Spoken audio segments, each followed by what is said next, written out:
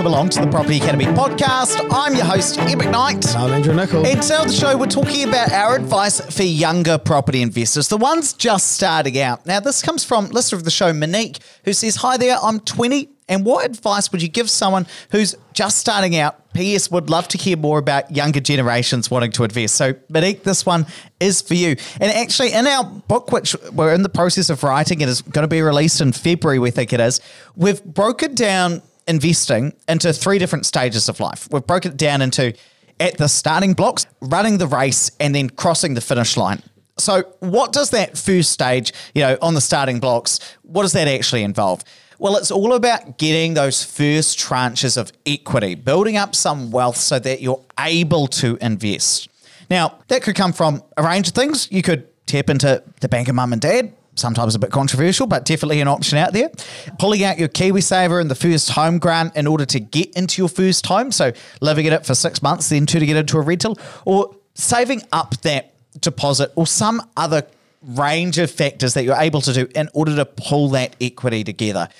But that is the first stage. We've got to find some amount of equity so we're either able to get into our first property or able to start becoming more of a passive investor. But what I want to talk to you, Andrew, is if you were just starting out, if you're in that starting blocks and that's kind of what's going through your mind, what's the strategy you would use to get started?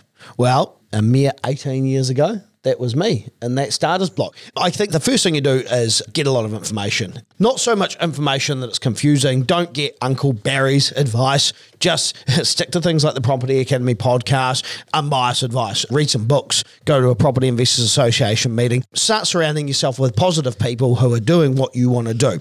And then start being realistic around your expectations of what you're going to buy. So for a lot of my investors that I work with, they're buying newer properties or they might do a burst strategy with the likes of ILSA. But that's because they've already built up their equity. So you need to build up your equity. And probably at this stage, you don't have a huge amount of disposable income as well, I would assume, or most people don't when they're starting out.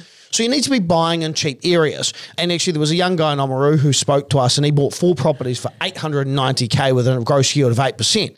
So servicing's a little bit easier, uses parents' building skills to help. So he's bought affordable properties with a good cash flow and he's added some value. So you want to go active. You want to either use your own skills. So if you're handy enough with a paintbrush, start using those skills. Be prepared to put in some long hours after work like I did when I left the BNZ at 7 o'clock and went to 20 Buccleuch Street and did a bit of work. Be prepared to get your hands dirty because nothing good comes easy apart from Ed falling into the lap of Opus.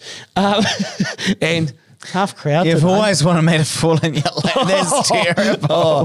So go active. And look, if you're useless with a paintbrush like me, give it a go anyway, or leverage off your friends. So if you've got a friend who's a builder, see if they'll do a cash job perhaps, or get someone to do a cheap kitchen because, your dad's friend works at Placemakers. Start to leverage on those relationships to try and do things as cheaply as possible. And just on that one of the young guy in Oamaru, nice guy I met in the Kairu Lounge, you'll probably be listening to this while you're at work, bought 4 properties for $890. That's on average something like this is recently. This is just this weekend. That's an average of $220 per property. Now, the reason I put that down here is because there are areas out there where you're able to buy properties very, very cheaply. And one thing you might have to do when your servicing is a bit lower and you don't have that initial equity is purchase in really cheap areas. So if you currently live in Hamilton, you might not end up purchasing a property in Hamilton to renovate or do something with. You might do, we talked about on the podcast not long ago, going to Ngaruawahia. Now, their property price is still around that 550, 500K mark. You might go to an even smaller town, go to somewhere like Tokoroa. If you're in the South Island, you might go to Temuka or Oamaru. You might go to these really small towns. Perhaps you flip a property in order to be able to get that investment out. What I mean by that is perhaps you use the bank of mum and dad to purchase your first property, you renovate it, increase its value, and then sell it so you're able to pull the cash out and then use that as the deposit for the next property. And the great part about that is if you're flipping on a lower tax rate and you're having to pay the bright line, then you're on a lower tax rate, so it doesn't have as much of an impact. The other thing that I was talking to one of my friends over the weekend about investing, I said, hey, why don't you move into the property and do the renovations there? And they said, no, we don't want to give up our house.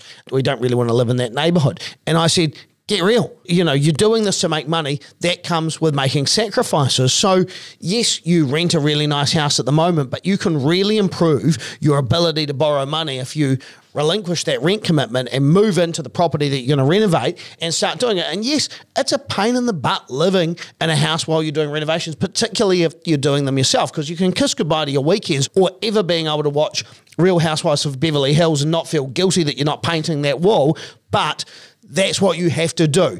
And again, with the topic of sacrifice, obviously try and earn as much money as possible, but give up some of those expenses to help save your deposit and get your servicing up. But again, getting ahead does require a bit of commitment. So maybe order a few less coffees during the week, don't play Candy Crush, eat it at home, and start saving your money. I think the big thing that you talked about before around leaning on the skills that you have within your family is very important, especially when you're still young and they're willing to help you out. So, for instance, I was talking to a young guy in our team, actually, and you'll be listening to this, actually. You know who you are. And we were talking about their strategy getting started. He says, maybe I should buy a new build. I said, absolutely not. Yours is not a passive strategy right now because you're young and you've got the ability to do this. You don't have kids. You don't have anything tying you. You've got no commitments.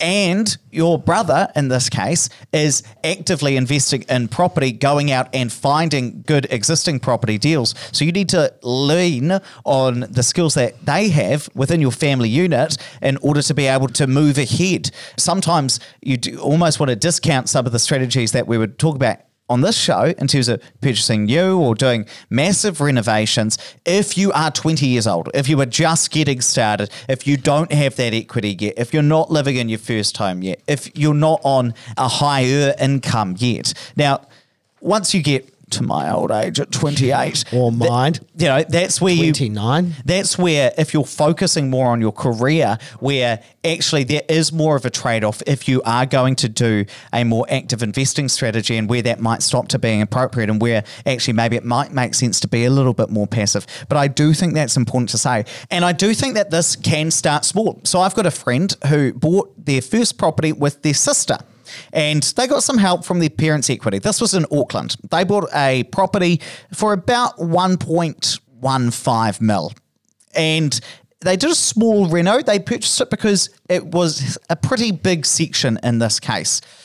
Now, they've just been approached from their neighbour's real estate agent who was selling with an offer from a developer for 1.8 mil.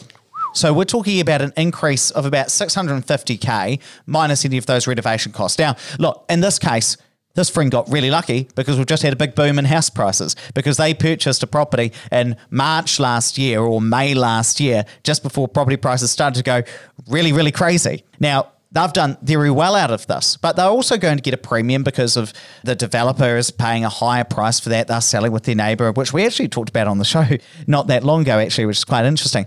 But my point behind this particular story is that you just want to get started. So she didn't actually live in this particular property. She rented out, but her sister did in this case. But she just got started. And that is the key thing. Bought a house, better capital growth. In this case, they got really lucky because they've had such a lot of capital growth in a short period of time. But they're going to be able to then use that equity that they pull out of that property in order to be able to go and purchase the next property. They might be able to purchase the next property and an investment property depending on the makeup of their next situation. But getting started and then moving forward is definitely the key thing to point out.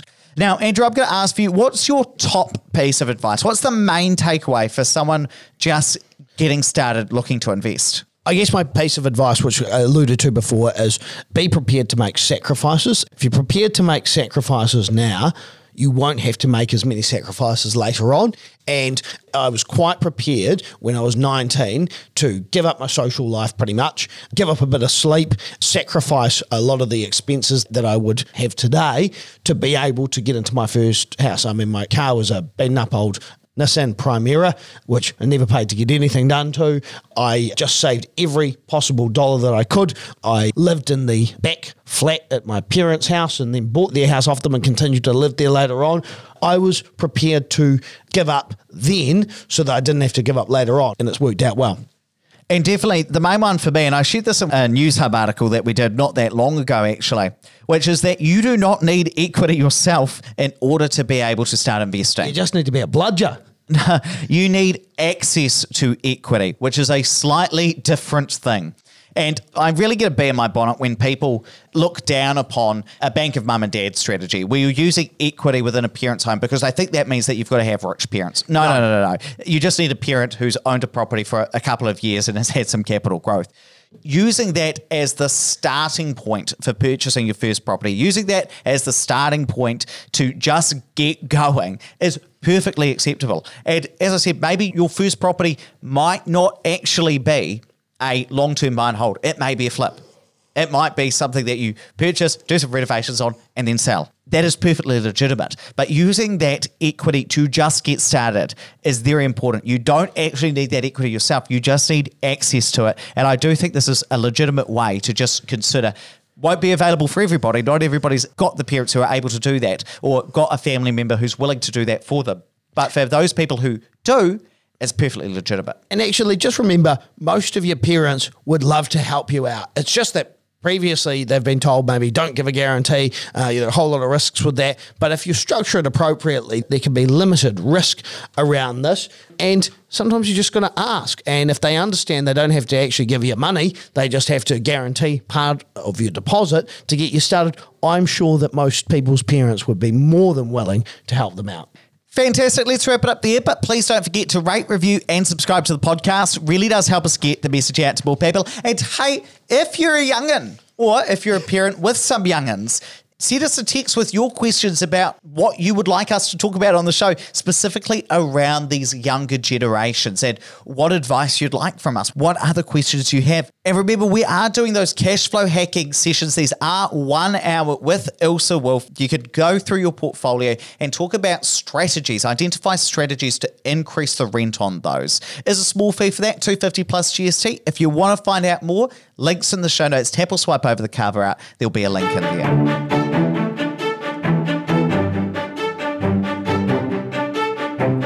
Thanks for listening to the Property Academy podcast. I'm your host, Ian McKnight. And I'm Andrew Nicol. And we're going to be back again tomorrow with even more daily strategies, tactics and insights to help you get the most out of the New Zealand property market.